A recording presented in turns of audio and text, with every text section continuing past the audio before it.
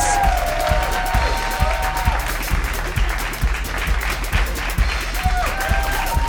Hello and welcome to the Go for Bronze podcast.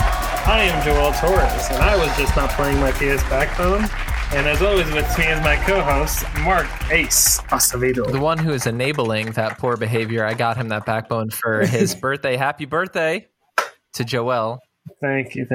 Last week. Big 2-6.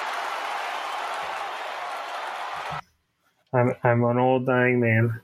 I can legally, there's nothing you can do new at 26, No, right? everything ends after Right, Joe, 21. you It's would just know. 21, and then you go to the next age that's of note is retirement, and then death if you make it there. I was gonna say 30, but No. Isn't It's 30 a big 21 deal, and then Joe? retirement. 30 is a lot of fun. All of the 30s I feel are like a lot 30 of is fun. fun. Yeah, I feel like the 30th birthday is a special thing. 30 is fun. Dude, 27 is kind of cool. Now, for as I'm some getting reason. closer to it, it's a special thing to me. So You know? at this point, it's whatever random number like pleases you the most. Kind of like in that movie, or not that movie, the show, Apple show where they forget when they go downstairs. Severance. Severance. Right? Severance. Yeah, it's whatever number kind of pleases you the most. Like I always liked odd numbers. So 27, though, that was a banger year. So was 23. 33 was pretty decent. Yeah, man. Yeah. There are more milestones, but you get to pick them. I feel like you're right. I feel like odd years are Sage better. advice. I mean, for me, No, I mean, I'm thinking to myself, and I feel like for me, 23 was really good. 25 has been good so far. 21, of course, but I feel like all the odd ones, I can think of things that were actually good in those years. exactly. You made it through 1 year. That's odd. You know. Now the Big problem milestone is right there. if you start going back on your even years to start seeing if anything went wrong on those years, Well, we then can. you wind up just thinking about all the bad stuff in your life, and that's very sad. Well, So I mean, let's see. If we're talking about even years, right? When I was 4, 9/11 happened. okay, that's probably enough. That's all we need. That was 4. We're done. Yeah. What were you going to Yeah, say, Joel? I was You were 4. 4 too. We were That's 4, the even right? year. That's what I'm saying. We were 4. Okay, yeah, it's an even year. Not a good Not year. a good year. Not a good year. And the year I was born, technically, is 0 odd or even. Who knows? That's when Big E and Tupac died. I think I was 19 when that happened, I guess. Jesus Christ. So it's a good year for you. 2001. No, oh yeah, audio.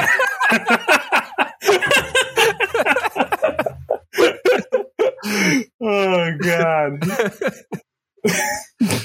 All right. Well, we are actually a PlayStation podcast, and we're not a hip hop history podcast.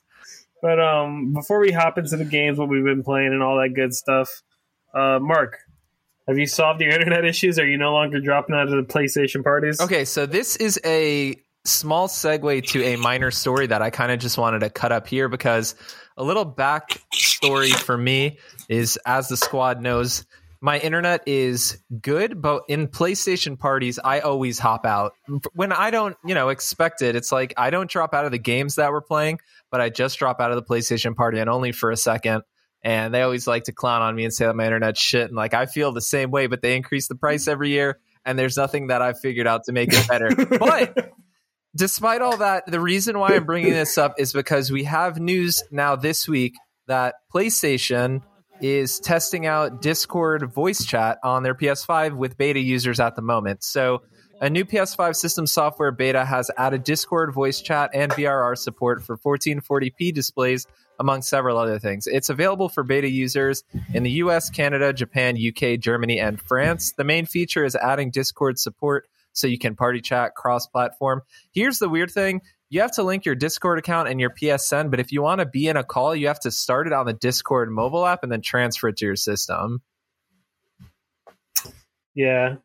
That sounds about right for PlayStation. There's no way that this was going to be that simple and smooth, but I mean, at least it's a solution. Hopefully you won't get dropped out of the Discord. So at least they provided a solution. That's what I'm saying, because my internet is not bad enough that it drops me from the games. And you can tell by the pitch of my voice that I'm trying to defend myself here, but it's just it's from the PlayStation Party. So if I can figure the PlayStation Party out, I think that would be That would be really helpful. But then, even then, if that was a fix, I'd be a burden because then I'd have to have everyone get on the Discord app and transfer it over to the console. So you're right. Sony needs to get that shit figured out. I don't think that I'm a Sony beta user.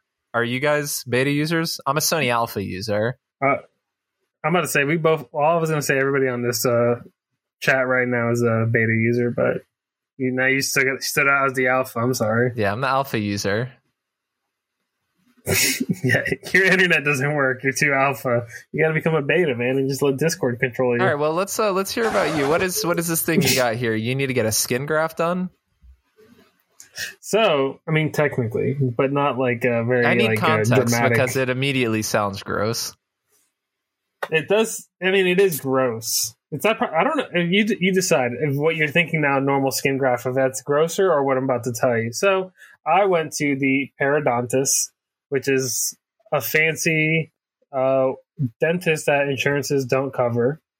Or like they cover like a majority of it, but it's not like a regular dentist where I don't pay nothing. I had to pay something, and then that was whatever. But yeah, they're a specialist. They specialize in your gum health and stuff like that. I was recommended for my last dental cleaning that I should see a periodontist, that I have receding gums. And I noticed it one time when I was brushing my teeth, and I was like, that shit's like receding a little too much more than like I feel like I'm on the bad track with my gums with specific teeth, not my whole mouth. And I was confirmed when I went to this appointment. Majority of my teeth solid, gums are pretty solid. Same shit. Everybody's always hears every time you go to the dentist, you need to fucking floss more. And it's like, all right, fuck you. And then, but I need to get a gum graft on 4 teeth.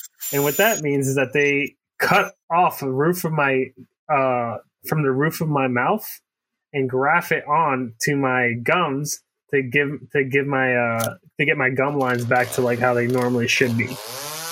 And he said it's gonna feel like a burning sensation on the roof of my mouth, and then they just like chop off a little piece, graft it onto your thing.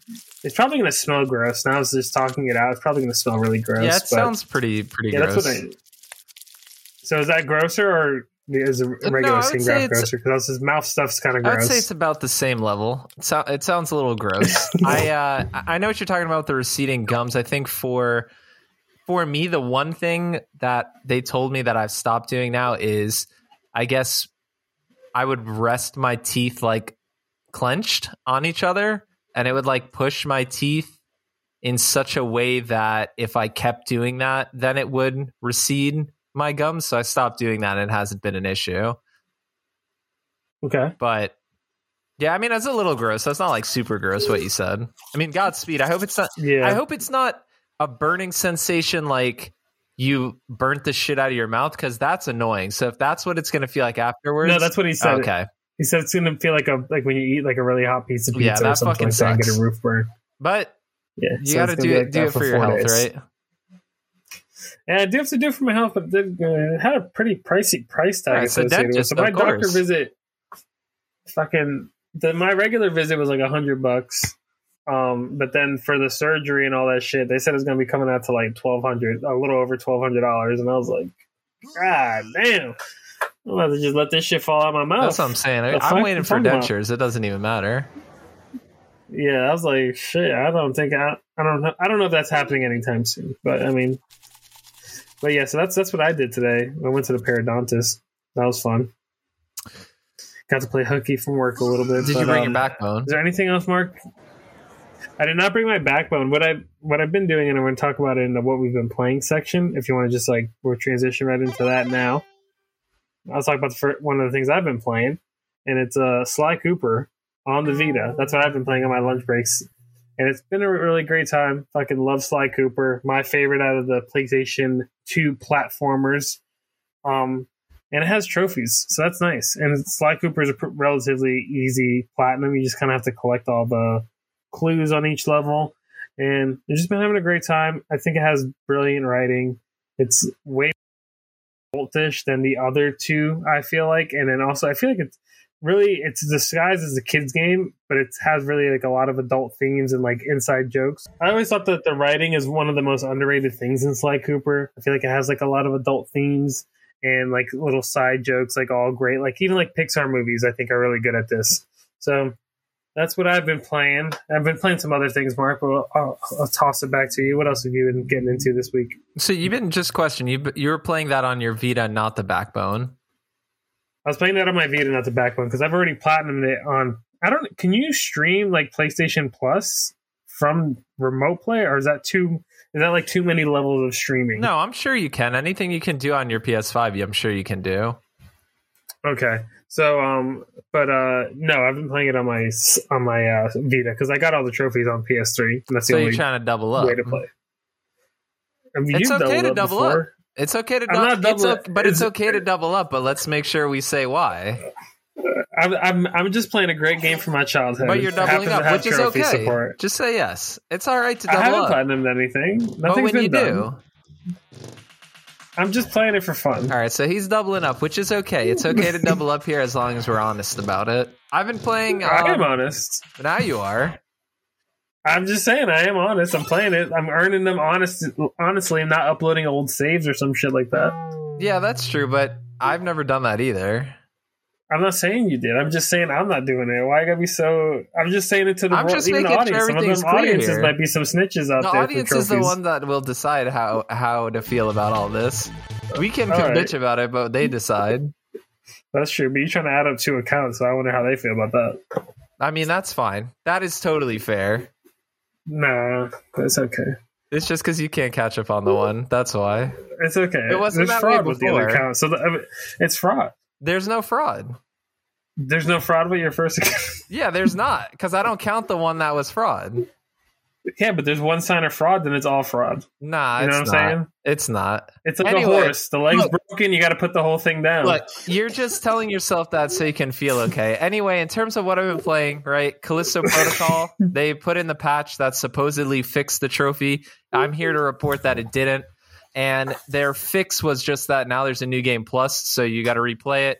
I did replay it, beat it, got that. So that's platinum number 88. I enjoyed it on this playthrough, although it was like really ridiculously easy because the game is just not made for a new game plus. Like it's clearly not made for having your upgrades or an assault rifle at the beginning of the game. So that was a super breeze. I had a good time with that. And then I'm playing Elden Ring.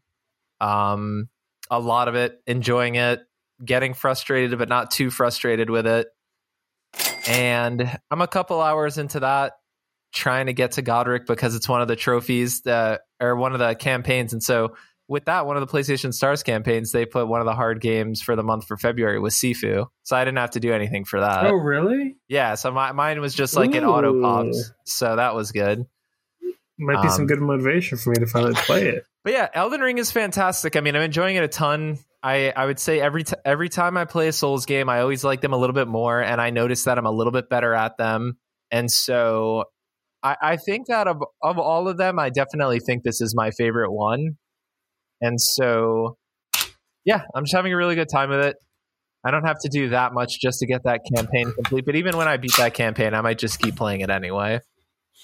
Ooh, okay. And just a heads up, because I know that you're interested in doing that Stars campaign too. I'm 5 hours in, and I haven't even finished like the first boss that I need to get to. So, it's obviously like the time dependence is really just how easy Skill.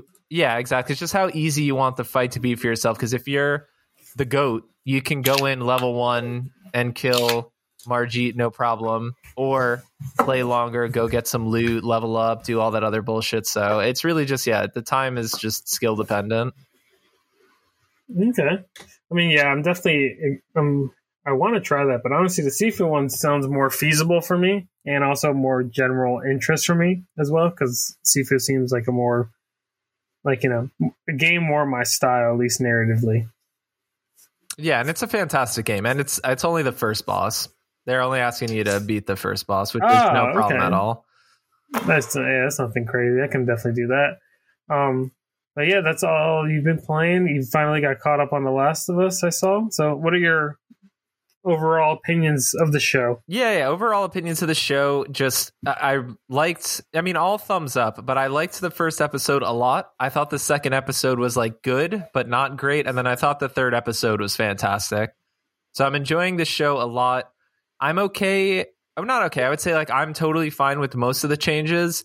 But episode 2 just struck me a little weird. It didn't feel.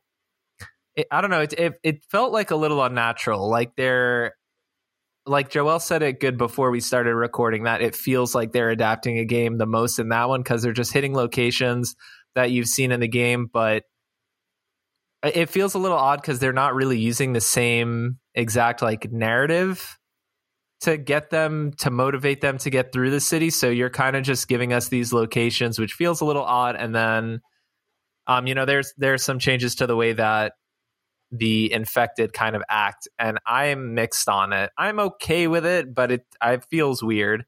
And then another thing I was saying is that they have like their kind of first combat encounter with clickers, and I've never had this experience where I was watching something and I was like, I would do better in that situation, because I'm thinking about how many times I've played that level and seeing them, like fumble around and get close to getting attacked and that kind of stuff. It was weird. I was like almost frustrated. I was like, just throw a fucking bottle and run out of the room. What are you doing? Yeah. And also, I thought as soon as Joel got grabbed by the clicker, I'm like, he should be iced. Yeah, if this you'd was be the iced. Game. It was like way too long to be being held by the clicker. Completely agree. I was like, you get grabbed, you're instantly dead. So yeah, that's what I felt the same way. Yeah, I was like such a big nerd watching that with Pam, and I leaned over like, if this was the game, you would have got fucking killed. I was like, he had an assault rifle and he couldn't take care of 2.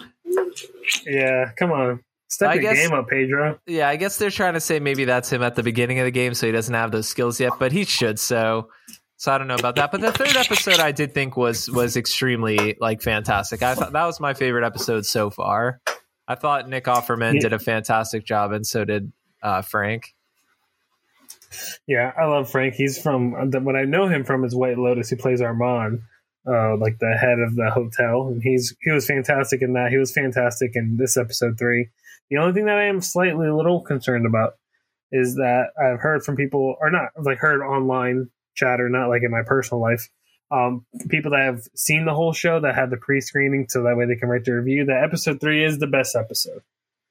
Okay, which makes sense because it's a contained story, and like I don't know, it's a really good episode of TV. I was gonna yes, that is true. That is definitely true. I would say also the performances are just so strong that that it's so entertaining to watch. One thing I will say that still for me, this is not about like looks or anything like that.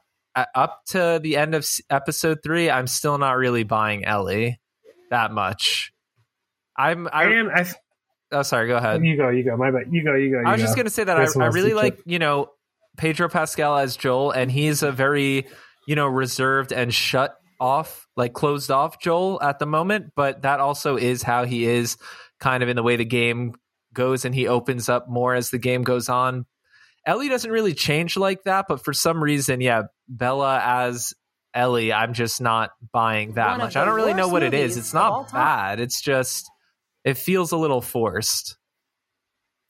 You know what I feel like? What I was going to say earlier was that I felt like her British accent was kind of coming out a little bit. Or like her voice, I feel like in this episode there was like, I can't point out specific lines, but there's definitely like a few takes where it's like, that sounded a little off. Like it sounded like somebody trying to put on an accent as opposed to being like the pure character. But what I feel about this Ellie is that this Ellie has a lot of like part 2 energy as opposed to like part 1 energy. Like the Ellie in the show is like a little more like not evil, but like she like when she saw Joel beat the shit out of that guy in the first episode, she liked that. She kept on asking him about that. Like when Ellie asked Joel about killing the clickers in the first game, was more like they were people. Like that's like fucked up. Like almost defending it in a way. And then the scene that we have in the Cumberlands, like in the basement, I was like, that's also kind of like, I don't know. That seems like out of character. I feel like the Ellie I know from part 1 would immediately call out to Joel. Well, I mean, I can definitely see what you're saying, but don't forget that when they were in the hotel, Ellie did actually ask him, how did he feel about killing them knowing they were people? So she did actually still ask those questions. I know, but what I'm saying is in the game, it like kind of was conveyed as like more like she was almost more like defending the infected. As in this one, she's asking like from like a psychopathic part, like how did it feel? Like did it feel good or something? Yeah, it's kind of more the energy I got in the show. Yeah, I mean, I can see that. But I mean, I still don't think it's I don't think it's a bad performance. But I understand what you're saying. Where it's like. It's just the one I don't buy that much, if that makes sense. So like so far, the only two that I've noticed that, because you can almost kind of tell it gets you, it breaks the immersion a little bit. The only two people for me that's been like that is honestly Ellie, and then when Marlene was on screen, were the only two. And I'm not saying that I think Ellie and Marlene are the same. I'm just saying those are the two characters where when on screen, I like kind of got up from my couch in a sense and was like, oh, okay, yeah, this is a show adaptation. But anytime it's any of the other characters, I'm just like fully into it, fully immersed, not thinking about that, if that makes sense. So, I mean, I'm interested to see where the show goes. Although I will say, yeah, at the moment, not really loving Ellie has me tempering my expectations, because she is going to be like the biggest source of content in the rest of the episodes and the series season 2 and all that. Like Joel plays a backseat in part 2. Like Ellie's the main character you play as, and the story's kind of told to her. And I think even with like the part 1 remake, we learned that like the story's told through Ellie's eyes, not really Joel's eyes. But I mean, I don't know. I feel like it can get better. It can grow on me. There are scenes though where it does very much feel like Ellie. Like I think of specifically in episode 2 with the chicken sandwich scene where she has her nice chicken sandwich and they're eating like fucking beef jerky. That interaction with Tess and Joel felt very Ellie-ish, Ellie-like. Yeah, I mean, I agree. It's just like be a smart ass, but I don't know. I guess we'll have to see more of it, but I don't know what it is, but something doesn't land. Yeah, for me, it seems one dimensional. I think that's what it is. Is at the moment it just seems very be a smart ass and kind of reject what Joel and Tess say and try to get a gun, and like that's your whole character at the moment. Yeah, I guess we need her to like soften up, and obviously that's coming up in the next episodes. Her and Pedro, like, or her and Joel, like being more connected and intimate and sharing like about their past and stuff like that. Yeah. So hopefully that comes out. Yeah, hopefully. I will say, at the moment, I'll just close out my thoughts by saying I'm enjoying it. I think that right now I'm taking it episode by episode, and I'm enjoying it, but I don't think at the moment I even am like, if it wasn't an adaptation of the game, I wouldn't view the overall as being that interesting, because they're kind of just like piecing different things together to get them to the next point of where they would be in the game. And I kind of noticed that, like, even if I guess it's hard to remove myself because I've played the game, but I feel like even if I didn't play the game, I'd be like, okay, I guess they're just going to go there now because this thing happened that specific way. But yeah, they have to hit those certain locations, so I don't really think about it. Yeah, I think it's doing the best it can with the material, but the changes, like Neil Druckmann said, they're better than the game, so that's all that matters. Yeah, I don't know. I mean, for episode 3, I would say like sure. For episode 2, I would not agree, but that's also just personal opinion. Definitely. And then just to wrap up what else I have been playing, I did platinum Cult of the Lamb, number 68 for me. Love it. Buy it. It's a cheap game. It's fucking fantastic. First roguelike I'd beat, and first roguelike I platinumed. So congratulations to me. Congratulations to you on a happy 68. Every time we get a platinum, it's a good feeling. Yeah, I'm trying to get that Callisto one. I'm like a little bit. I'm probably maybe like 2-3 hours away from finishing that New Game Plus on maximum security. Go ahead. You go. I was just going to say, you mentioning the cheapness of Cult of the Lamb, I just want to also shout out that there's a new sale on the store, and there's a lot of stuff on there I'm interested in. I did see a few things flagged on my wish list, so I got to peruse, and I got a little bit of like that PSM cash. So definitely got to look out for that. But enough about what we've been playing. Let's dive into the topics at hand.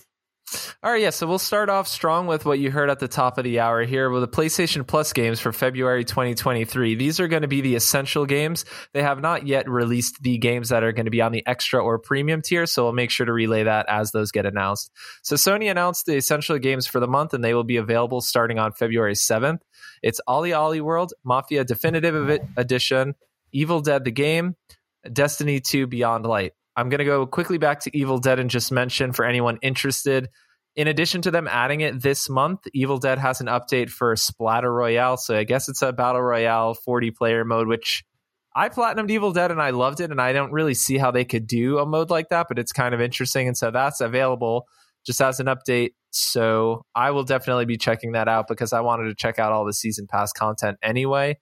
But all of these games are cross-generation. You can get them for your PS4 or PS5. The only exception being Mafia Definitive Edition is just a PS4 SKU. Do you have any interest in playing any of these, Joel? Ollie Ollie World, I love the first two Ollie Ollies, so I'll definitely dive into that. Evil Dead, if the Battle Royale thing's cool, that'd be fun to dive into and try out. Destiny 2 Beyond the Light, I got excited because I thought that might be what I needed for that campaign, but they want me to buy something actually because I have to pre-order Lightfall. So not as interested in that, but possibly. I mean, no, Destiny 2 is definitely not a possibly because there's a lot of shit that I want to play that's coming out new this month, and I want to play Dead Space Remake. So Destiny 2 is definitely not going to be played. Ollie Ollie World, I will try. Mafia, I already played and beat that, and then Evil Dead. If you're down to try it and we hear good things about the Battle Royale mode, then I would be interested in trying that out. But it'd probably be like single player anyway. So I do want to just say that for Destiny 2 Beyond Light, you're technically not wrong by saying that there was a campaign for it. So I opened it up now and it's not still there. There is a campaign to pre-order Lightfall, but there was also a campaign that said to play the Plus game Destiny 2 Beyond Light, but it expired because it was only for a day, but it was before the game was even available because it was this week. So it expired and it already disappeared from the app. So I just want to say that you are right and don't feel crazy because I saw that too. And there was a Beyond Light one and there was a Lightfall one. Damn. But how are you going to do it if that's just dirty like that? What the fuck? That's what I'm saying. But and we were hyping up PlayStation Stars 2 with all these fucking campaigns. No, but it is good. They have done a fantastic job. Yeah, this month has been. They added so many campaigns, and the more they add, the better. I love them. Yeah, but that was fucked up. So I wasn't going crazy, but that is fucked then. I wonder if it was a cool collectible. Probably not even worth it though. No, I don't think there was a collectible. I think it was just like some points. But then fuck that. I don't care about that. Yeah. So, but if you want to talk about Plus doing something else that's fucked up, so the Plus collection, the PlayStation 5 Plus collection, will be removed in May. So, for those of you who got a PS5 at launch, it came with a collection of games that you could basically download. It's kind of like the greatest hits of the PlayStation 4 generation with some first-party titles and some third-party titles.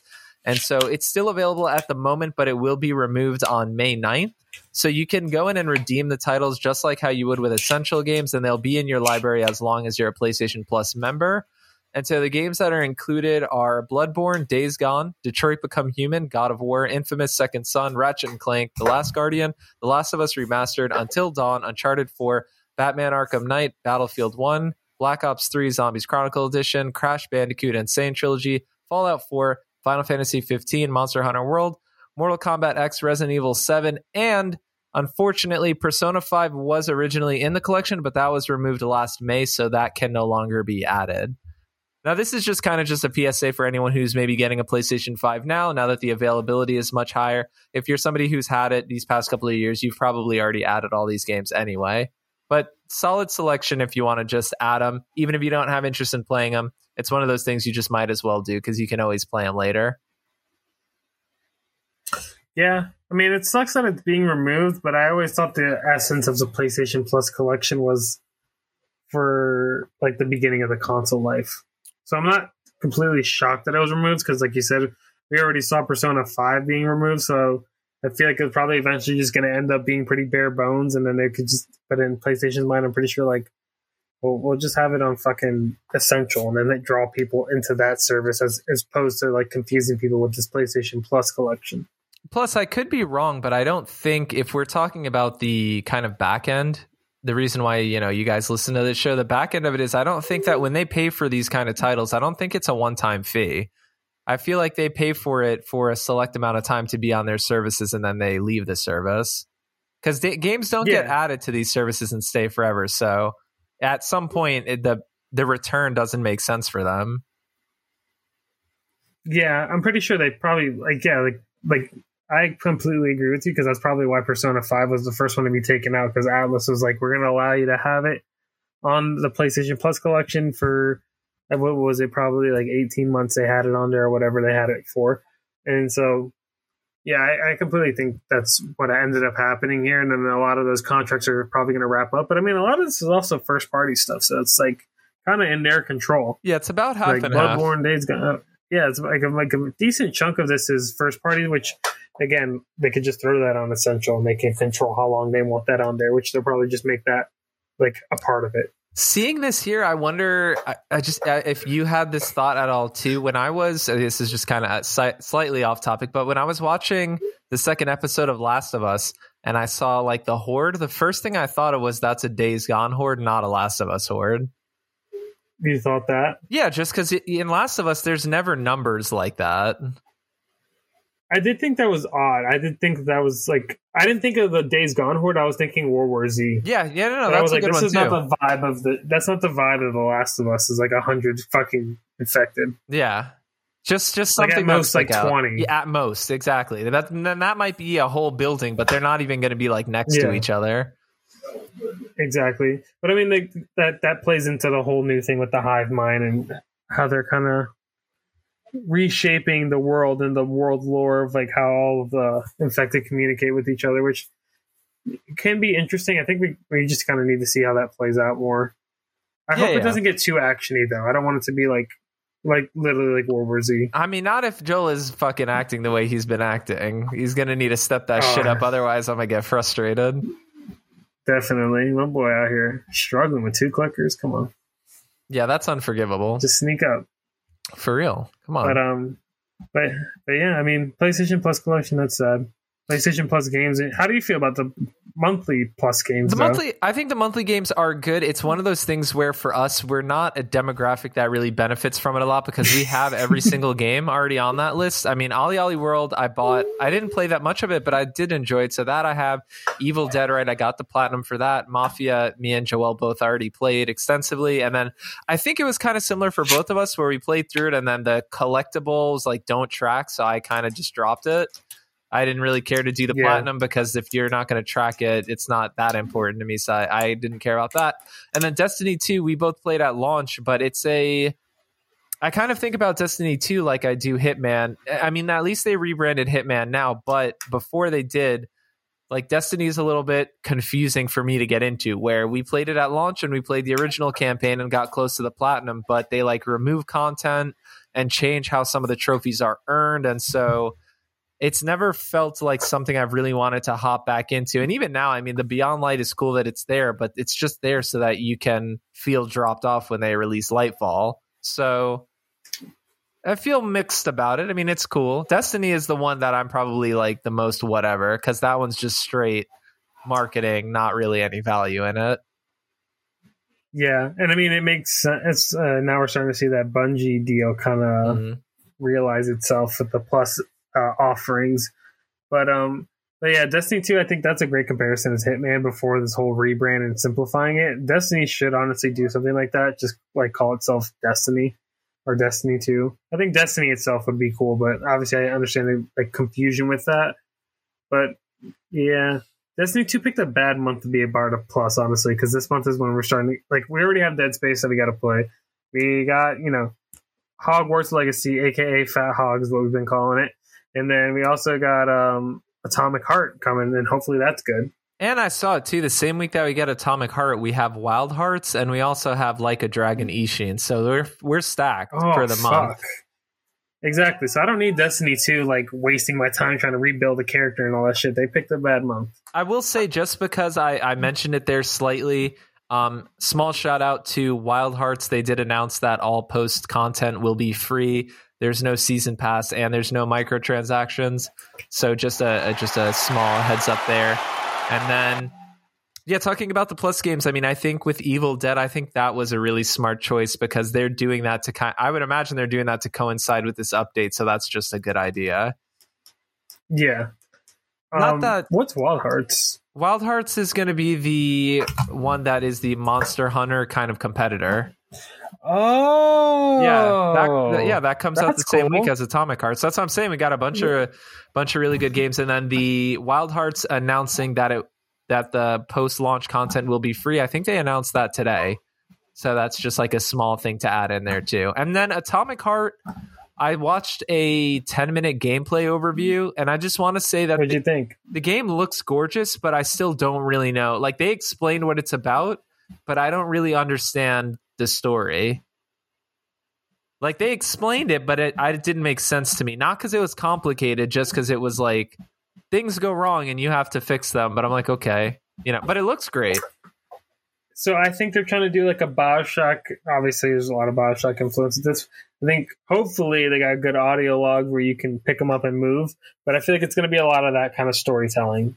Hopefully they do have good cutscenes as well, and like main characters that are actually playing a part of the interest. One thing I noticed while playing the game or watching the gameplay is the world did seem a little empty. Interesting. Okay, I actually didn't get that vibe, but I understand it's an apocalypse, but at points I was like, I feel like there should be more stuff going on here. Did you watch? Are we talking about the 10-minute one? I think so, yeah. The one that IGN posted like the beginning of this week. Yeah, okay. All right. No, I'm just interested. That's interesting. Yeah, I don't know. I thought they looked like there was a lot of combat, but they're very big like landscapes, so I can see what you're saying there. Yeah. So I wonder I'm just saying like, a lot of empty space. Yeah. That's what I'm saying. Like, I don't want it to be like Borderlands where I'm just like driving around in empty space. Yeah, no. Yeah, I agree. That would be bad. So, but yeah, I mean, I hope that I am kind of leaning towards more where you're like, you're hoping this is good, but like you're kind of optimistic. I can see it going either way, especially with Callisto recently and all that stuff. Yeah. And another small shout out is there was a game called Steel Seed that I saw got announced with a trailer that's going to be coming to basically all of the consoles. And I didn't kind of put a full blowout of it here in the show script, but I just wanted to mention, if you want to go watch that trailer, the aesthetic is really nice. Like, it's very cyberpunk, very mechanical, but the world looks really nice. I think it's like a third-person melee action game, but the setting just looked really cool. And playing Callisto and having like issues with it, I want to say that the way a game looks visually, if it really does look good enough, that does go a long way. Because I thought about, even when I'm playing Callisto for the third time, that it just looks so good that it's like, I feel like I'm playing something high quality, even if it's not, if that makes sense. Mm-hmm. So the looking visuals, at the trailer now, the Steel Seed. Yeah, visuals can go a long way. But while if you want to enjoy that, you can enjoy that. And then the small thing I'll kind of cover here next is that, so E3 is coming back this year, but we have kind of had it already announced for us that PlayStation and Nintendo both don't plan to be there. But in addition to that, Xbox is also having their own summer showcase. So none of the three console heads are going to be at E3.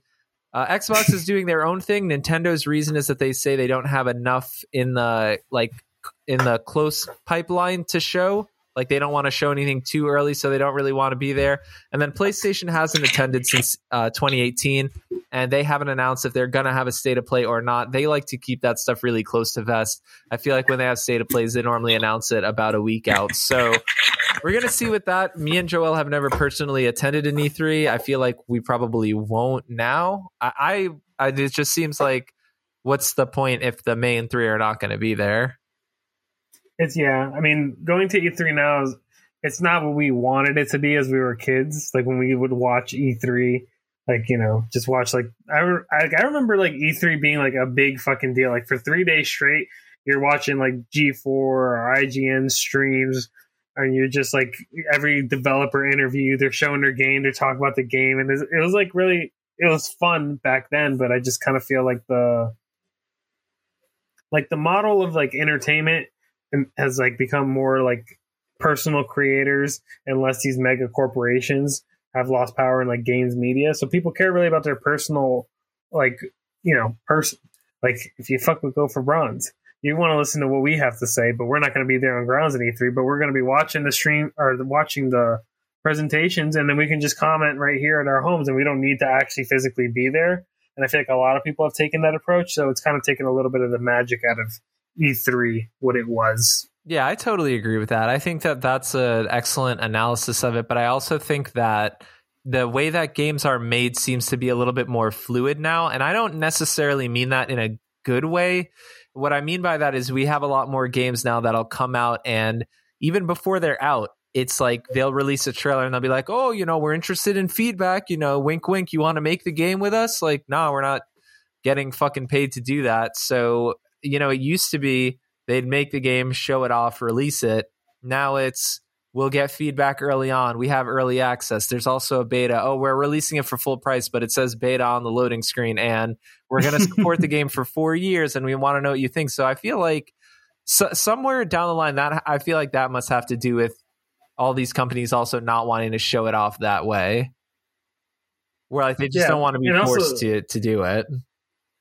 Yeah, and like I remember like at the end of E3's heyday, like when a game would have like 2-3 E3s, you're kind of like, all right, like when the fuck is this game gonna like come out? Like I saw like 100 trailers already. That's true. So yeah, the development cycle of games has also kind of made E3 kind of, excuse me, oof. Yeah, it's fighting back. You know, sometimes they fight back.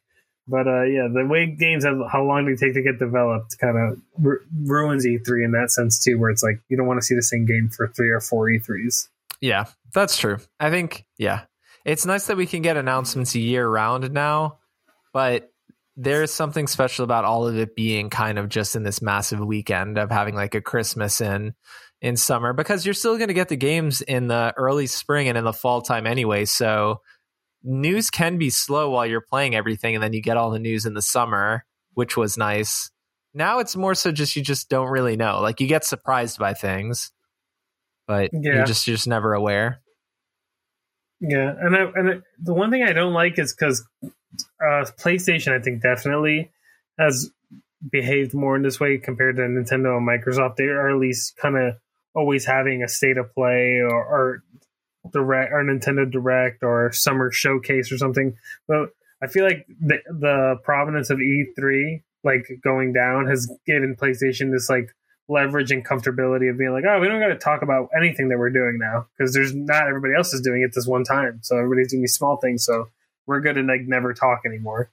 That's true. And I feel like ever since 2018, they haven't like announced anything new first party. I mean, we already knew like Spider-Man 2 and stuff like that, but I mean, yeah, you're definitely right, and I think it's just they have that energy of not really worrying because when their games do release, you know, separate from Forspoken, but separate from that, their games release and their second party though. Yeah, it's second party, right? So, but that their games that are first party are always critically acclaimed and sell really well, so they just don't really have to.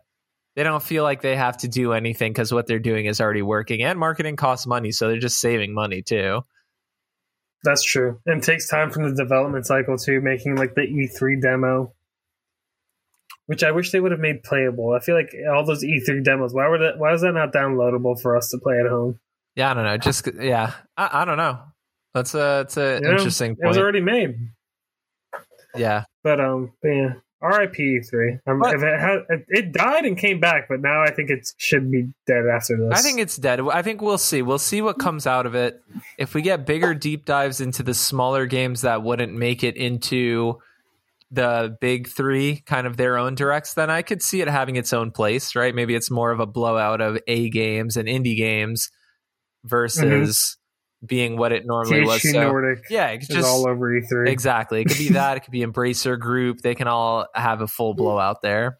Yeah, that'd be fun. But talking about some of the sorry, go ahead. I was gonna let you transition. Oh yeah, that's talking about some of the fun random announcements. I was really hyped about this when I saw it. I saw that the Crew Motorfest was announced. So this is going to be the third entry in the Crew series. I see Big Dog producer Joe is nodding his head. Me and him played the Crew 2 all the way through together and got the platinum. That was during the dark days, but we had fun with it. And so they announced this next installment. It's going to be taking place in Hawaii and will be based around a one-of-a-kind festival featuring all things fast. Of course, yes, that sounds like Forza Horizon, but it's important to remember that the Crew is built by developers that were originally part of Test Drive Unlimited, and I think that's really the blueprint for Forza Horizon. So they still, in my mind, are like the people who pioneered that style of racing game. And so this also makes sense why they're going back to Hawaii. So they've had experience with it before. They did say that this is not going to be a one-to-one recreation like it was the first time around in 2006, mainly because that one-to-one creation created a beautiful island, but when you're on the highway, it would really feel like a highway. So you could be driving for like 10 or 15 minutes with no activities or nothing to do.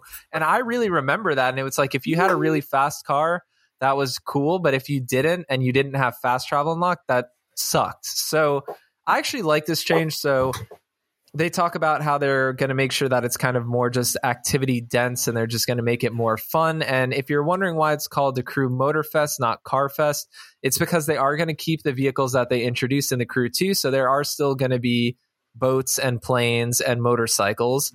But in addition to that, they said there will be hundreds of cars in the game still. So there will be a really large selection of cars, but you'll also have those other ones to kind of mix it up and keep it different, which I enjoyed and I really liked playing with in the Crew 2. And so that's really nice. I think this is just like a nice announcement. They announced it so that it's going to be coming this year, which is, again, awesome. And then the flip side, just to note, is that Test Drive Solar Crown is supposedly still supposed to come out this year. That's coming from Nacon, and that is a one-to-one recreation of Hong Kong.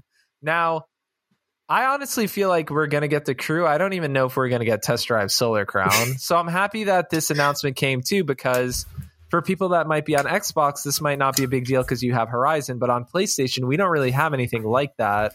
So this and or Test Drive, I'm super excited about. Joel, what do you think about this? I'm excited. I'm not the biggest Crew fan. I think I've always dabbled, never really fully got invested. Obviously the driving is not as fine-tuned as a game like a Gran Turismo, and I wasn't expecting that. But I think it was, for me, I thought it was going to at least be Forza Horizon level quality. I hope that the Crew Motorfest brings up the driving and the feel of cars up to like a Forza Horizon level. And then also for me, the biggest thing I've noticed with racing games in general, whether it be the new Need for Speed, whether it be Gran Turismo, what really brings me into a racing game and makes me stay within the world and stay playing the game and connected to it is just the monetization. So if they can fix them, like not fix, but get the monetization right so that there doesn't need to be a correction. And it's like, out the gate, it feels fair. Everybody feels like they're on an equal playing field. Nobody feels like if you're spending real money, you're getting ahead in the game and you're earning cars. At least multiple ways to earn cars, I think, outside of just straight up purchasing them is key to a racing game, in my opinion. Yeah, I wonder if they're going to change. So as long as, I agree with what you're saying, as long as the progression is good.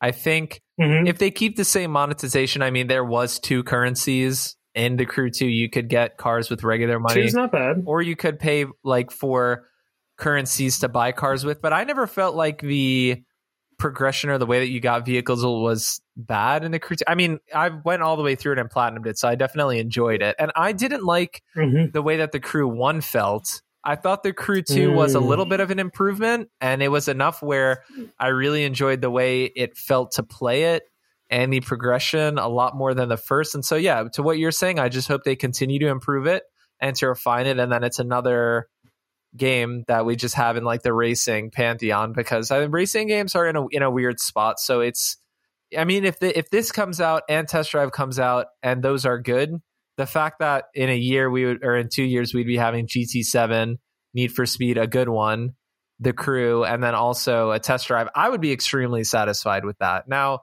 I have a lot more hopes in this than I do for the test drive game. I love test drive, but wow. I love Test Drive Unlimited, but this is not made. The people who made Test Drive Unlimited are working on the crew. The people that are making the new Test Drive Unlimited, from what I understand, are the people who make like some of the rally games or like some of those more like the dirt games. Yeah, or WRC. I think WRC. Okay. Exactly. So like those have a more like sim feel to them, but Test Drive Unlimited is really a little bit more arcadey. I guess like it's that mix kind of right where Forza Horizon is, where the driving physics are kind of sim, but what you're doing is more arcadey. So I could talk about this forever. I'm just really excited. Good to hear that there's a new racing game. I don't see anything negative with that. They've been supporting the Crew 2 for 5 years now, and so I'm excited for them to have a new one, because I always want to hop back into the Crew 2, but I already platinumed it, so I don't really feel a reason to. So them releasing another one is good to me. Yeah, I mean, like I echo everything you're saying. Honestly, another racing game that's great. And like you said earlier, we don't have a Forza Horizon comparison on PS3, so I'm totally down for it. Yeah, on PS3. I mean PS5. PS5. I meant PlayStation. My bad. I'm Googling how many copies that the Crew 2 are sold, because I'm interested to see if there's like a big fan base for it. Yeah. I'm curious too. But yeah, it's a spot that has been open on PlayStation for a long time. We've always said that like Gran Turismo is there, but besides Gran Turismo, PlayStation is really kind of lacking for those other types. Yeah, definitely. It looks like the Crew sold 1 million copies. The first one or the second one? The second one. The first one I also remember playing and also not liking, so I don't think I spent that much time with the first one, or the second one, but the first one definitely felt very floaty. I don't think you did spend a lot of time with the second one, because the first one, I agree. I tried it a couple of times and I was like, I can't get into this. And the second one was very easy to get into and be like, all right, I'm sticking with this. But I will still say I played the whole thing with Joe, and so it was one of those games that it was one of the only times I experienced one of those kind of multiplayer racing games actually multiplayer. So we would do all the campaign races together, all of the PvP races together, and so that was a lot of fun. And so I'm sure they'll keep the same thing, because that's kind of the essence of it. Yeah, so I'm excited for whenever this does come out. Did they give a release date or anything like that? They just said this year, but I'm okay with that as an initial announcement. And this is Ubisoft, and Ubisoft did just, when we were talking about them canceling all those games, they said that there was one unannounced large Ubisoft title that's still supposed to come this year. So I'm assuming this is that. That makes sense. Yeah, this definitely probably was that, because this is a pretty big brand for them. Yeah, it is. And they already announced it with more screenshots really than Test Drive Unlimited Silver Crown, which is why I'm saying I'm also really like, I don't have any confidence, because that game was announced a couple of years ago and we had one cinematic trailer and they said it's going to be in Hong Kong, and there's like a few screenshots floating around of in-game locations, but there's not really even visuals of like what the cars look like. And upon this announcement, like, yeah, it's going to come this year. Also, here are a couple of the cars, some of the screenshots. Here's a description of what the game is. Like, it's what I always say. I trust the teams that are currently in motion is what I trust. Not something coming out of like left field. Yeah, that's probably the smarter way to go about it. I can't lie though. Test Drive Solar Crown, badass name. Love the name. I think the Test Drive Solar Crown in its description sounds like the best racing game, or the most exciting one without question. A 1-to-1 recreation of Hong Kong sounds dope as hell. Test Drive Unlimited was fire, and if they kept what made those games great, the progression thing you're talking about was one of the best feelings in those games, because the way you would get cash and win cars and then obviously go into the dealerships and test drive them. But then you also have the fun multiplayer aspects of like, yo, I just bought a new house. Like, you want to come over, see the house, you can walk around in the garage and you can like get in the cars and drive them. And so if they were to make that game correctly, that is no question the one I'm most excited for. It's just because of who's working on it that I'm like, I'm trying to keep low to no expectation. And they've been silent on it for a little too long. Yeah, but what I was meaning is the name Solar Crown is cool. Yeah. Oh, okay. I thought you meant like the description of the game. No, Yeah, I mean, I also do I agree that the description of the game is fun as well. Like it is, I agree with everything you said about it being the most exciting because it's very nostalgic, test driving all the cars and going to dealerships and all that stuff like that. And it's basically like what I feel like most people play Grand Theft Auto Online for, but like more fleshed out. Yeah, I agree. And no, I just kind of was carrying the name throughout the rest of it. I mean, the Crew Motorfest is a shitty name to me. If they just called it the Crew 3, that would be way better. Because even when I saw it, I was like, is this a DLC? And then I went in and it said that it was the next installment. And I was like, okay, so now I know. But we can continue on. No, go ahead. Yeah, we tackled all we can about the Crew. Yeah, we got a lot about it. And of course, if you, if anyone's listening and they want to know more about anything specific, any of our opinions or anything in our lives, you can always write us questions. And if you want to be on the show, obviously you can hit us up at any of our socials. You know, we'll take the questions first. All right, relax. We're not saying you're going to be on the show. You'd have to be vetted first, but you can hit us up and follow us at all of our socials. Just wanted to say that. But continuing with what we were saying with games not maybe having the best names, Star Wars Jedi Survivor, the release date got delayed by 6 weeks. So EA has announced that Star Wars Jedi Survivor will now be released on April 28th. The director Stig Asmussen addressed the delay by saying the team is now focusing on final polishing. We are now focused entirely on the final stage, bug fixes to enhance performance, stability, polish, and most importantly, the player experience. So, right, if they're going to delay the game to just make it more polished, I don't think that's a negative. The only thing I will say is that they kind of announced it and then we're going to release it quickly. So I feel like if you were worried about a timeline, why not just wait a little bit longer? It's not really like they showed much of the game anyway. Yeah.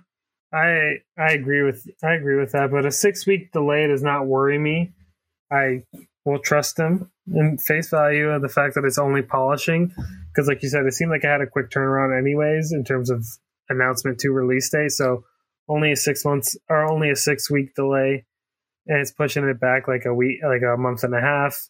Hopefully, it does come out polished and it doesn't have a lot of bugs. I think every game always is going to have a few bugs, but hopefully not a lot, because I do remember the first game coming out and being very, very buggy. That was definitely one of the critiques of it. Yeah, I do not have experience with the first game, but I did see that and I was surprised. I was going to ask you about that. So, okay. So then, so maybe if just polish is all it needs, then take your time with it, get it in working order. Cause look, I'll tell you what, if you release that shit and trophies don't work, it's a problem. Oof. Big problem. Shout out Callisto Protocol. And Dying Light too, which me and you still haven't really played because of those problems. I mean, yeah, if your trophies are not working and you get caught up, especially this year where it's like there's a lot of good shit that I can bounce off easily, and like, all right, well, this is not working properly, then I'll just play this other game because this game's working properly. So, and hopefully we're learning, because I felt like last year we had a lot of issues with games being released and not being released fully, like functioned. A lot of bugs. You saw that with Saints Row, the Saints Row like reboot. Obviously you saw that with Callisto Protocol. I feel like something else was like that too. Dying Light 2. Dude, it's a problem. Yeah, there's a lot of it. They try AAA stuff too, which are usually supposed to be good. Yeah, they're trying to hit dates, it feels like, just so they can get things out. And then, I mean, hey, just like what you were saying, we're kind of maybe forgetting it, but one of the biggest ones is fucking Warzone and Modern Warfare, right? Buggiest like Call of Duty really that we felt in a while. And it's because they want this, they just need to get these things, or they want to get them released. But then it's what I was saying earlier with, okay, well, it's not a full release. Now we're going to support and fix and function for years after. And so you end up getting a poor first impression, and then, okay, I might come back to the game later because you're probably laughing because you already got my $70, but it sucks. It's just like an annoying thing that I don't really know what's the fix around it, because people are always going to be pre-ordering and buying all these games right off the get-go. So who knows? But yeah, more polish. Go ahead. If you need to get it fixed, it's no problem. Yeah, hopefully this is only 6 weeks and the game comes out and it's fantastic. Agreed. So the next thing right here, unless you have anything else to say about Star Wars. All right. No, I'm good. This next one is going to be a little bit beefy. So I'll try to get through the details as quick as I can here. So there was a Game Informer article detailing some of the stuff about Resident Evil 4 Remake. And so I'm just going to kind of run down the list here. I guess I will give a somewhat of a spoiler warning if you're somebody who's really interested in some of the finer details and you don't want to know it. Of course, this is no like story related things, but if you want to see some of the changes yourself, or this is your first time playing Resident Evil 4 and you don't want to know about anything, you can skip ahead. Maybe we'll put like a timestamp in here for you. But otherwise, I'm just going to go ahead with these now. So some of the changes, right? So there will be side quests. Side quests will be available as blue flyers in environments, and you can pick them up. They'll give you a description of what to do, and you can complete them, and the merchant will give you rewards. The original blue medallion quest to shoot blue medallions around the environment is still present. Ashley can be told to stay close to you or to follow you from a little bit further behind. However, she will always follow you. So in the old game, people who play the original will remember when you have Ashley following you, you could tell her to stay put or follow you, and then you could just dump her into a safe corner and then continue on. That way she doesn't get hurt. They didn't want to do that, I guess, this time around. So she's going to follow you no matter what. It's just close or far away. She also does not have a health bar this time around, so you won't have to worry about wasting your resources healing her. However, she can still get hit and downed, and then you have to revive her. If you don't revive her and she gets hit while she's down, she will die. That'll give you a game over. So they also said that there will be more two-person puzzles just kind of in the environment to give her like more stuff to do. And then they said that they're trying to remove as many QuickTime events as they can to better fit modern gameplay. So I think what I'm gleaming from what they're saying here is that they're still going to have those sections, but it's just you're going to complete it in a different way. One of the examples they gave is that if somebody grabs you, you can use a knife now to get out of the grab instead of just like mashing a button. But it's still said that you have that option. And so it sounds like a lot of the things that they're quote unquote changing, you can toggle to still have them all original if you want, which I like. I thought that was interesting to see. That's good. I mean, they even have the fucking original control scheme if you want to play with that. So hell I no. wouldn't, of course, but I honestly think it's really cool if they're giving the option for those things. If you're a real diehard and you want to play it really original, I think it's cool that the option is there. Now that's true. That is cool. I think one more step they could have did was doing what Halo Combat Evolved did, where you can toggle between graphics. Oh yeah, that would have been cool too. That was cool, but I'm so weird. I remember when I was playing it, I would toggle it like just randomly, just to be like, "Wow, that's cool." But it ended up me feeling like I was playing like a beta build of a game, being like, "Whoa." Yeah, but that's just me. That's just because I'm a dumbass. That's also because they mapped it to one button, so like I could just keep clicking it. But yeah, I liked how simple it was. But yeah, I remember playing it for a little bit too and being like, it does feel like you're like beta and alpha. I'm like, yeah, don't give me that much power. It feels weird. Exactly. But anyway, Halo sucks. So going back to the Resident Evil changes. So in addition to players being able to parry with a knife now, there's a caveat that the knives can break over time. You can upgrade them at the merchant and you can carry multiple at a time. Enemies that are on the ground might need to be executed or they might come back. So you kind of have to watch around to see. That's kind of like a Resident Evil classic. So nothing really that different there. There will be a quick weapon swap feature, including a new crossbow. This new crossbow weapon will allow for a stealthy approach. This is something that I don't know how to feel about. Players can equip up to 8 weapons, knives, or explosives and quickly swap between them. The only reason why that sounds weird to me is because isn't resource management in RE4 with the cache is really important. So I'm assuming this is meaning like if you have the max case and you can just put that's what they mean. Because if you have 8 weapons, Resident Evil 4 does have a lot of action, but 8 weapons still sounds too much. So yeah. We'll see now. And then I'll close out here. They also mentioned that you can craft ammo like you could in RE2 and RE3. So you're not stuck with ammos for weapons that you don't like. And then also the laser that was kind of famous in it. You don't have at the start. You have a regular modern aiming. What is it? A reticle? Yes. Reticle. And so you have a modern reticle, but a laser can be attached later in the game if you want that original feel. So I know that was a lot. And I played maybe half of Resident Evil 4 originally multiple times, never got all the way through it. I know you have maybe a little bit less experience with it, but how do you feel about this kind of like detail breakdown? I like the detail breakdown, like just letting me know what the features are in the game.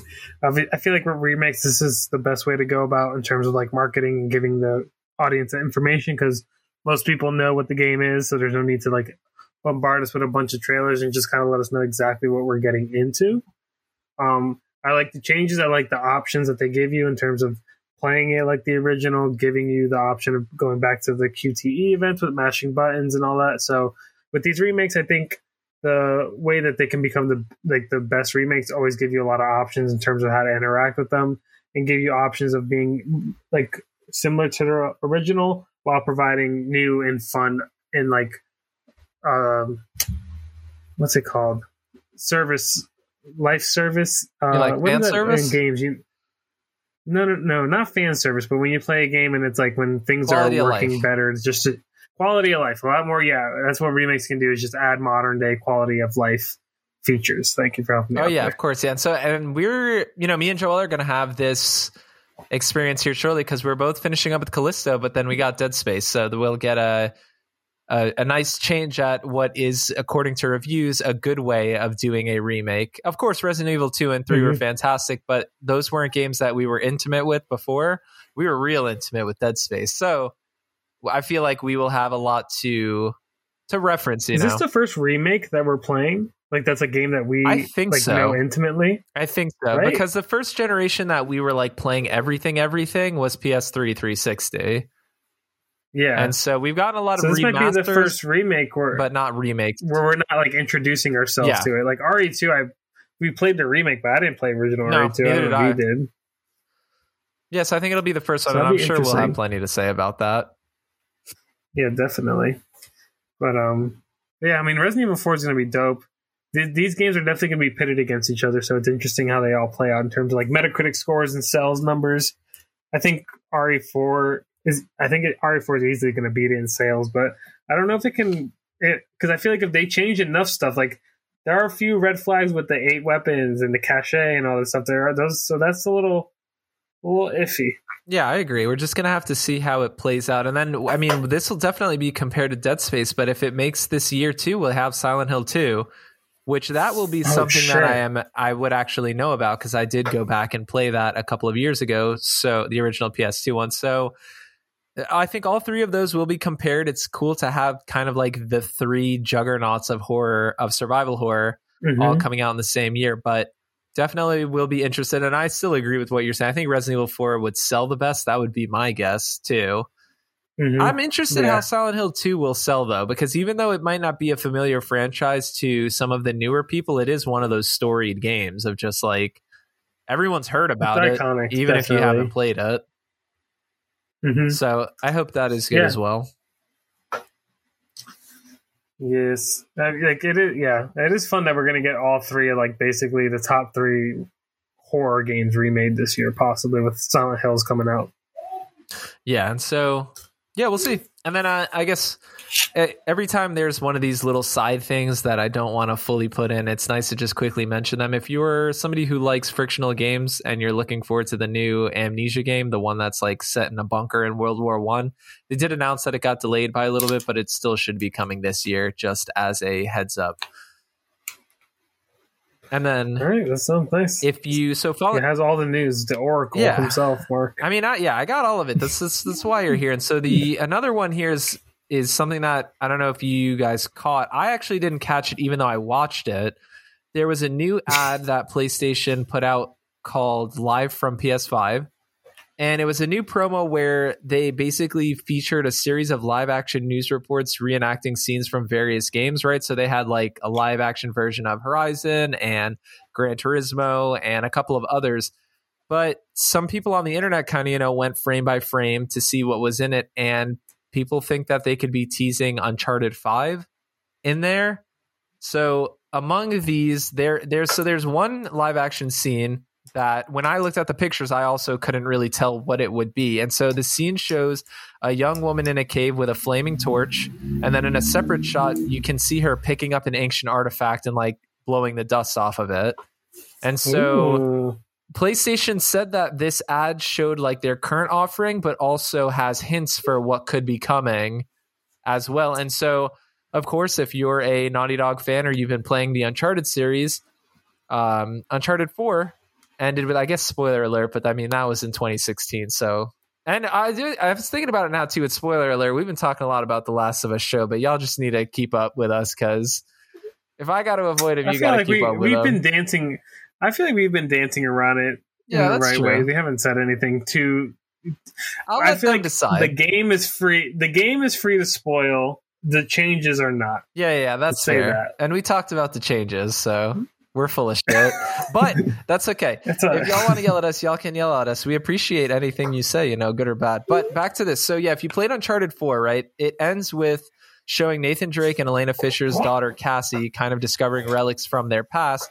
And so even though Naughty Dog has said that they're done with Uncharted, that doesn't mean that another studio couldn't helm the next project. And it would make sense that it would follow Cassie and her story. That's just kind of an obvious direction for it to go. And so I think a hesitation that some people might have had was like, oh, well, it can't be Uncharted without Nathan Drake.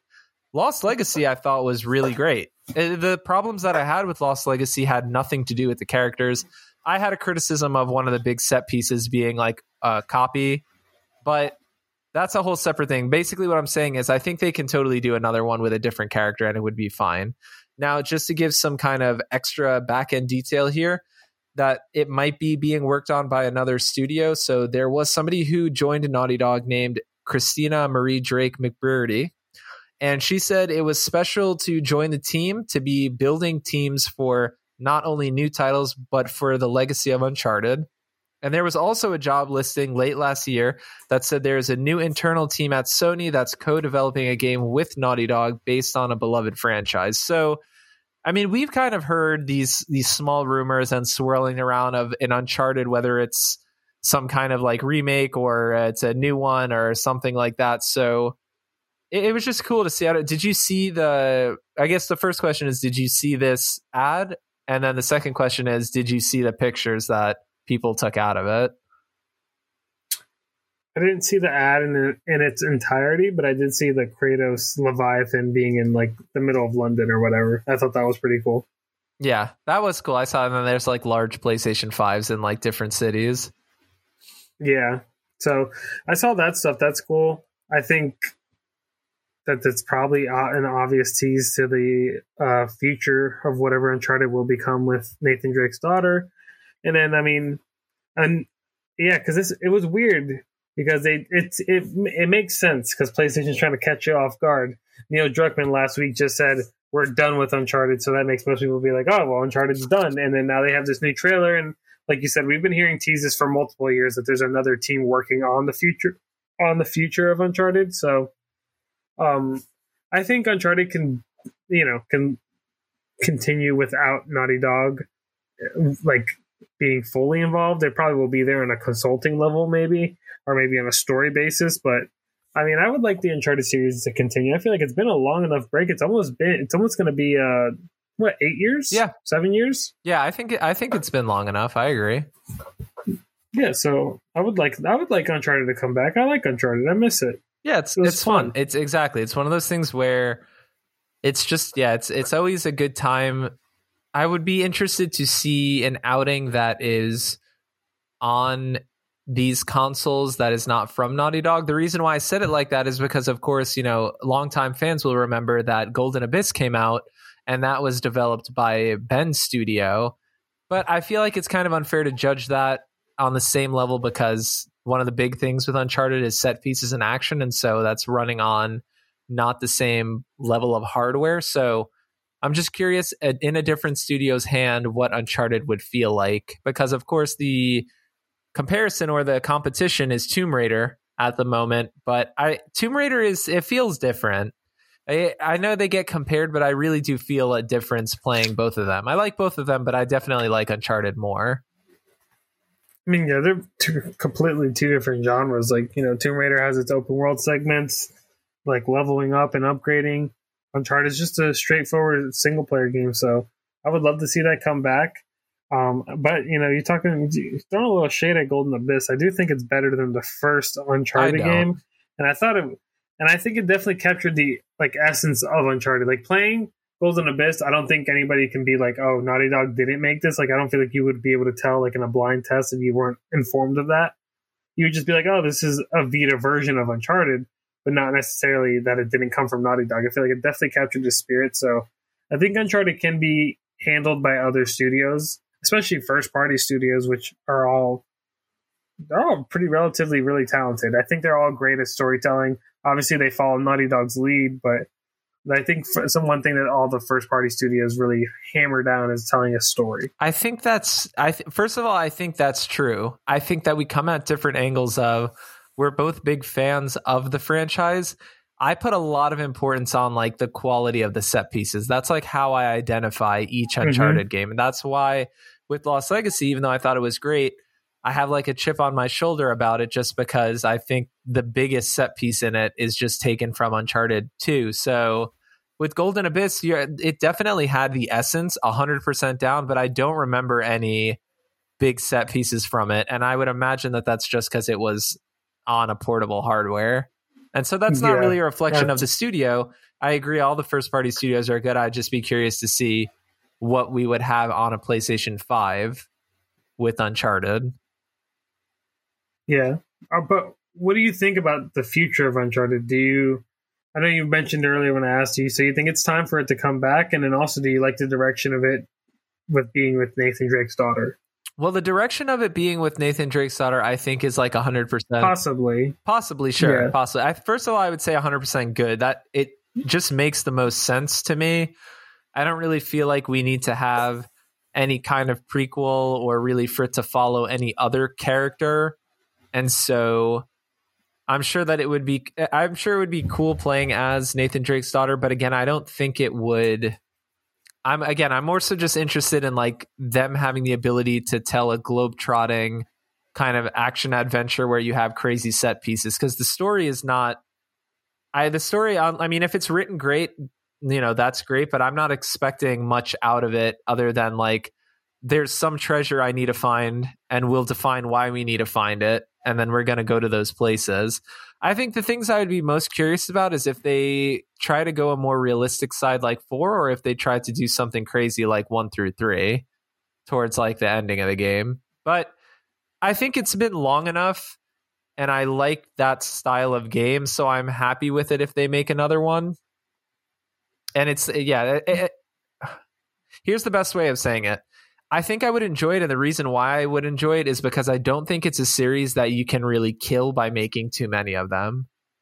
I don't think there's ever going to be a time. Mission Impossible. Exactly. I don't think there's ever going to be a time where doing some crazy car chase or doing a crazy fight in something underwater or a plane battle, those kind of crazy things are never going to be not exciting. So I think it's fine. I only don't like it when games have too many sequels, when I feel like it's going to ruin the story retroactively or they don't have anything to tell. Uncharted is a little different for me, where I'm Nathan Drake is wrapped really nicely, and then I don't know Cassie yet, so then they can kind of do whatever they want with her, which is another reason why it's exciting. It's you have a completely blank slate. You can do whatever you want, and it would make sense. And I feel like that would help a new studio taking over it, because they don't have to recreate Nathan Drake. They get to do their own thing with possibly Cassie Drake. And I think Nathan Drake is still going to be in the game, but he's probably going to fall more to a Sully role. So it's not like we're going to completely lose him too. So yeah, who knows? I think that a future of Uncharted, I think, is bright. I think it can definitely come back in a big way. Or unless this is another live service game and you play as Cassie, but it's not single player. Jesus. You know what I was also thinking of too? I wonder if they would be hesitant, because we've heard about this game being rumored for years. I wonder if they're hesitant of releasing this or having two different faces of Uncharted with the new movies. Maybe. And distracting people. I don't know. Yeah, I mean, they definitely like that synergy. That's what every company is going for. So yeah, I wonder if they would. I wonder if Sony wants to do. I wonder if the next Uncharted game still has Nathan Drake in it, and you play as Nathan Drake, and it might be Miles Morales. What like apparently what Spider-Man 2 seems to be like, where you're going to be playing as both. I can see that happening for the new Uncharted. Yeah, I could see that too. I really just, I'm cool with them doing that, and I don't really have any expectations, good or bad. Mm-hmm. So yeah, I just need to see the trailer and see if they can catch the essence in the trailer. They get a good trailer going, start playing that classic Uncharted music, and then I just also want to know who's making it. That's also just interesting to me. I mean, that's what's important, because beforehand, it just being Naughty Dog, you kind of anything they are making, I'm always going to think is going to be good. What kind of sight unseen. Mm-hmm. So, and then talking a little bit about everything needing to be connected, I guess just two more little small things. We were talking about Tomb Raider. They were talking about how they want to have Tomb Raider. They want to do a show and movies with it to make that like a whole Marvel situation. And then also, I don't know if you saw this, but James Gunn is doing his kind of like big blowout of all things DC Universe. And he was talking about how he wants the movies and the shows and the games to all kind of go together, and like say the actor who would be playing this character, he wants that same actor playing that character in all of those. Yeah, I don't know how that's going to work for the games, because the games require a lot of dialogue, and also so I don't know. Games it takes so long to make. I feel like you can't shackle them that way. Yeah. That's a side note, but that's what's killing Marvel too. Yeah. I think is the trying to have everything tie together and having it timed right. I think we're learning from Marvel that TV shows and movies should be separate, or there should be a very finite amount of TV shows. Maybe what James Gunn did say, though, I did agree with what he said, with 2 HBO shows max. I think that's probably the perfect barometer. 2 seasons of television a year. You can have your 3 to 4 movies that are, tell the main story, and then you put the shows in between sections that like fill out the world. But also not making the shows mandatory, I think, would also help out. But then it takes away from the show, so it's kind of a damned if you do, damned if you don't. But I do think the 2 shows per max that James Gunn was saying is the right approach, because Marvel, like you said, is overflooded. Same things happen with Star Wars. I hope that doesn't affect the games in a negative way, though, too. I don't want them to be like narratively confined to this DCEU now. I think that's kind of upsetting a little bit to hear, actually. I didn't know the games would be tied to that. Yeah, I mean, we're just going to have to find out. I mean, now it's Suicide Squad and all that stuff we saw recently. We're just going to have to find, not that that's connected, but just we're going to see where that kind of all ends up. But closing out, unless you had anything more to say about Uncharted or those other topics. No, I'm good. You can close it out. Closing out here, I guess we'll go with the last one, which is, this is a lot of hearsay, right? But we're still going to report it, and I know that this is probably one of the ones that everyone would be excited for. Is the Insomniac Wolverine game is reportedly targeting a mature rating. So Giant Bomb reporter Jeff Grubbs said that they're kind of going for a hard R style, right? So that would mean a mature rating. The game is supposed to take place before Wolverine joins the X-Men. And then the other surprise he heard is that the release window they're trying to hit is fall 2024. He said, of course, it could go into 25 also, but he was saying that, if there's any studio that he could see hitting that date, it would be Insomniac. But that would be pretty crazy for them to do Spider-Man 2 fall 23 and then release Wolverine fall 24. Now, it is important to note that they are one of like the most efficient studios, and they have multiple teams, and the people who are heading Wolverine are the people who headed Miles Morales. So they do have 2, excellent quality teams working at the same time. Yeah, I mean, just first of all, kudos to Insomniac. Just like you were saying earlier, just super efficient. They're project managers. They're fucking producers. Those people need a super shout out for just keeping everything streamlined. It seems like they don't miss a beat in terms of a game release. Like you don't go 5 years without getting an Insomniac release. Like they are out every 2 to 3 years. It's always quality, and I think they've been getting better recently. Like with Spider-Man, the IP, it brings it up to they're on a higher stage just because the IP alone. But the game is like Spider-Man is probably their best game, and Miles Morales I think is better. And that's also like, for me personally, I think Miles Morales is better. But Spider-Man, I know, is probably the consensus, their best game. The Ratchet and Clank game, not Crack in Time. Is it Rift Apart? Rift Apart. Rift Apart. Crack in Time is another Ratchet game, and just so you know, because I guess that is a visual thing. Me raising my eyebrows was not about Spider-Man. I just think, to me, I like Resistance. I know most. Resistance. Yeah. I know. We're talking about the normies out there. We're talking about people with half a brain, not fucking people who played Resistance. Who does? You're just talking about not you. A lot of people played Resistance, but you can continue. Okay, so many people played it that they didn't want to make it anymore. That's crazy. I mean, I'm just fucking with him. I'm just giving you shit. But nothing else. I was just saying, Insomniac's fucking just fantastic. I love having them within the first party officially now, and they're just, you can always count on a solid release from them every 2 to 3 years. And hopefully we do get that Resistance remake for Mark. Well, I don't really want a remake. It'd be cool to have another one. Well, that they have to do the remake first to gauge interest, and then they build it. Wouldn't it be cool? They did what they did with Sly. You play all 3, then you get the trailer. And then it's still gone. I mean, it would be spoiled. Sly's gone for 10 years though.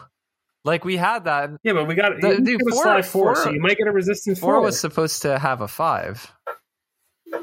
Right, ended with being you're gonna get another one, and then we didn't. Yeah, but then they realized nobody likes Sly Cooper except me and you. Yeah, that's true. So then they were like, I think with Sly Cooper, I totally understand that. With Resistance, I feel like they just didn't understand. I feel like they didn't understand what they had on a multiplayer level. Like the single player, I love, of course, right? Resistance 1, 2, 3 is actually probably my least favorite one, but I think that they're all excellent single player games, but I think they were extremely slept on from a multiplayer standpoint. They have some of the most interesting weapons. They had some great map designs. They had some of the most players and fun lobbies at the time. So I feel like PlayStation making a Resistance multiplayer game would be smart, and they don't have a shooter for it, and it is unique. So I feel like that's what I would want. Or if they did have one that was single player, I would like it to have multiplayer for sure. I don't actually hate the idea of a free to play Resistance. Because the weapons are fucking sick, dude. Having the auger and being you put up a shield and then you can shoot through that and shoot through walls, and the bullseye where you tag somebody, bullets follow them. All of the weapons were all really. I mean, it's the studio that made Ratchet and Clank, right? So I guess I don't really need to say more than that. That kind of weapon creativity just carrying over into a multiplayer game was just really fun. And of course, it's a cool alternate history aesthetic where you have different parts of Europe and America just kind of formed if this alien breed came in. Now I'm just talking about Resistance, but I just think it's good shit. That's all. I think it is good shit. And I think honestly a remake or remastered, whichever route they choose to go, will help bolster it, because it's going to bring it back to the conscious, because there's a lot of people like you that did play it are speaking on it and wanting it to come back.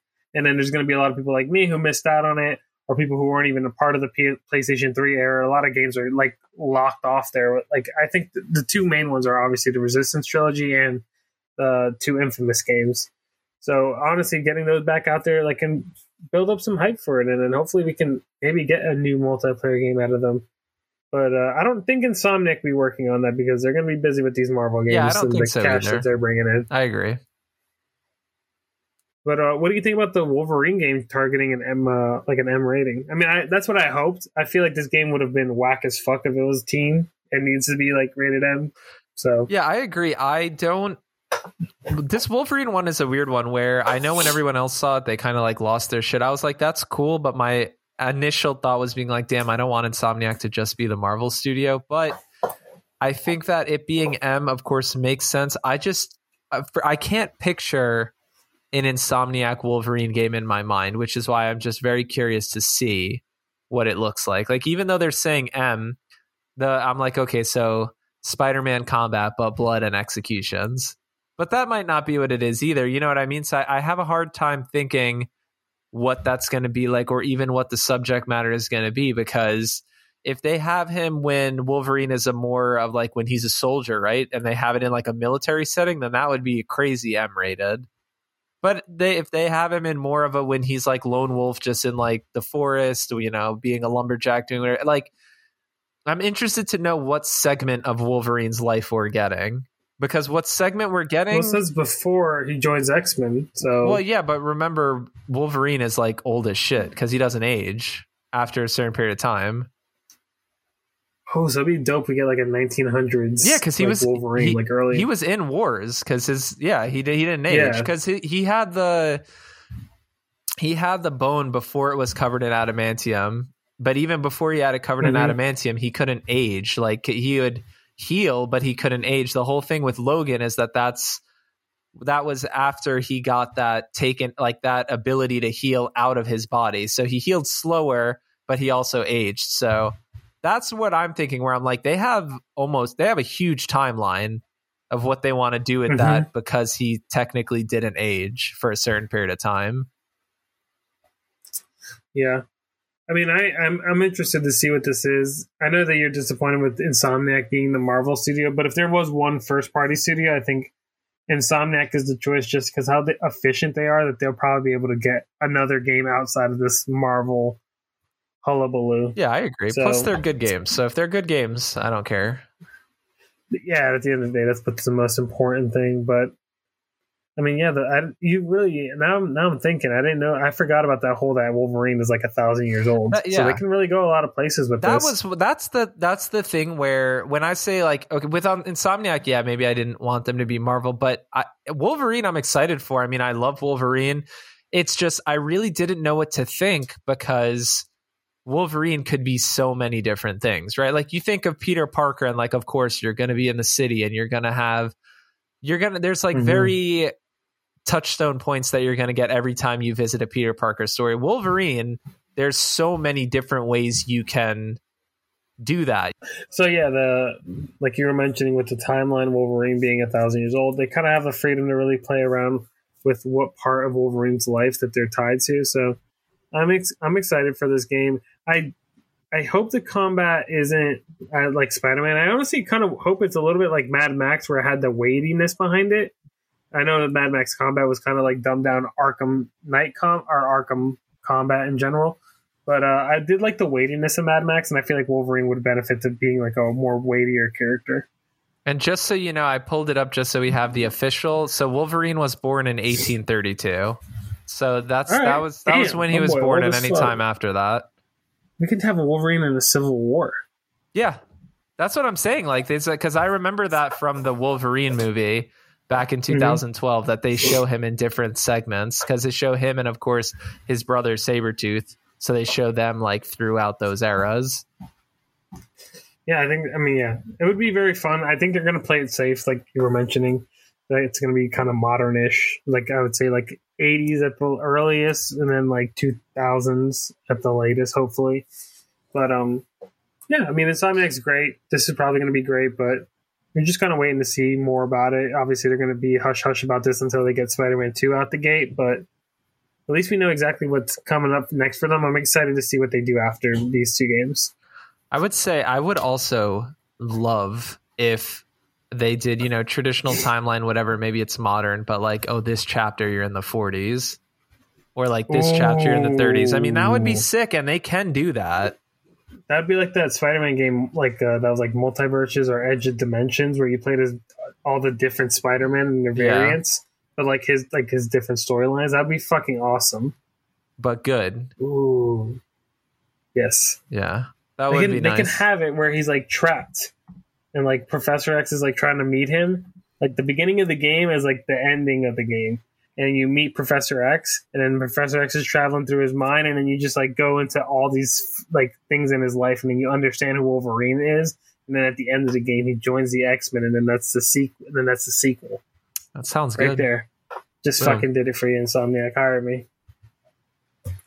Well, I'm pretty satisfied with all that. There was actually a lot more news this week than I thought there would be, so I'm glad with that. Yeah. And then, of course, as we were talking, there's a lot of games to be playing currently, and that will be coming out here shortly. Yeah, I'm excited to get into the Dead Space remake.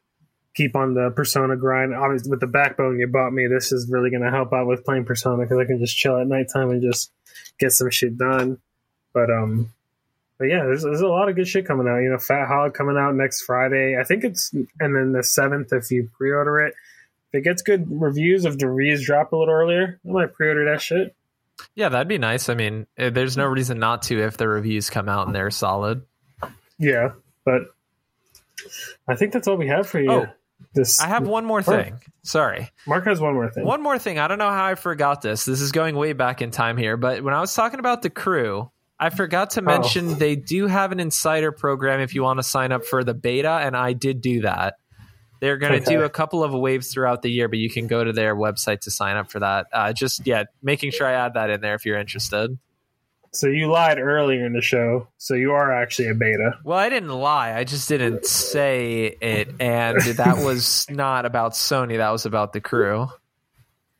But still, I mean, you're a beta. You're either a beta or you're an alpha. You don't pick and choose, all right? Yeah, I guess you're right. But that's all we have for you this week, Mark. Do you have any other pressing news? No, we could close on me being an alpha or a beta, depending on the day. Yeah, you tell us in the comments whether you think Mark is an alpha or a beta. Tell us something. You can, of course, find us basically everywhere. You can find us on Instagram. We've got a beautiful link tree. You can follow us on Twitch. You can go to our Discord. You can go to our Twitter. You can follow us all over the place, or you can just tell us whatever you want to. You know, dear diary, write your paragraph, do whatever. Damage. You can do whatever you want. Thanks for listening. The Go for Bronze podcast is a production of Go for Bronze Media, LLC. Hit us up on Twitter at Go for Bronze Pod, Instagram Go for Bronze Pod. You have stolen my dreams. That's right, we have. You can check us out on Twitch at Go for Bronze Pod. Also, our YouTube channel at Go for Bronze. This is the big dog. Until next time.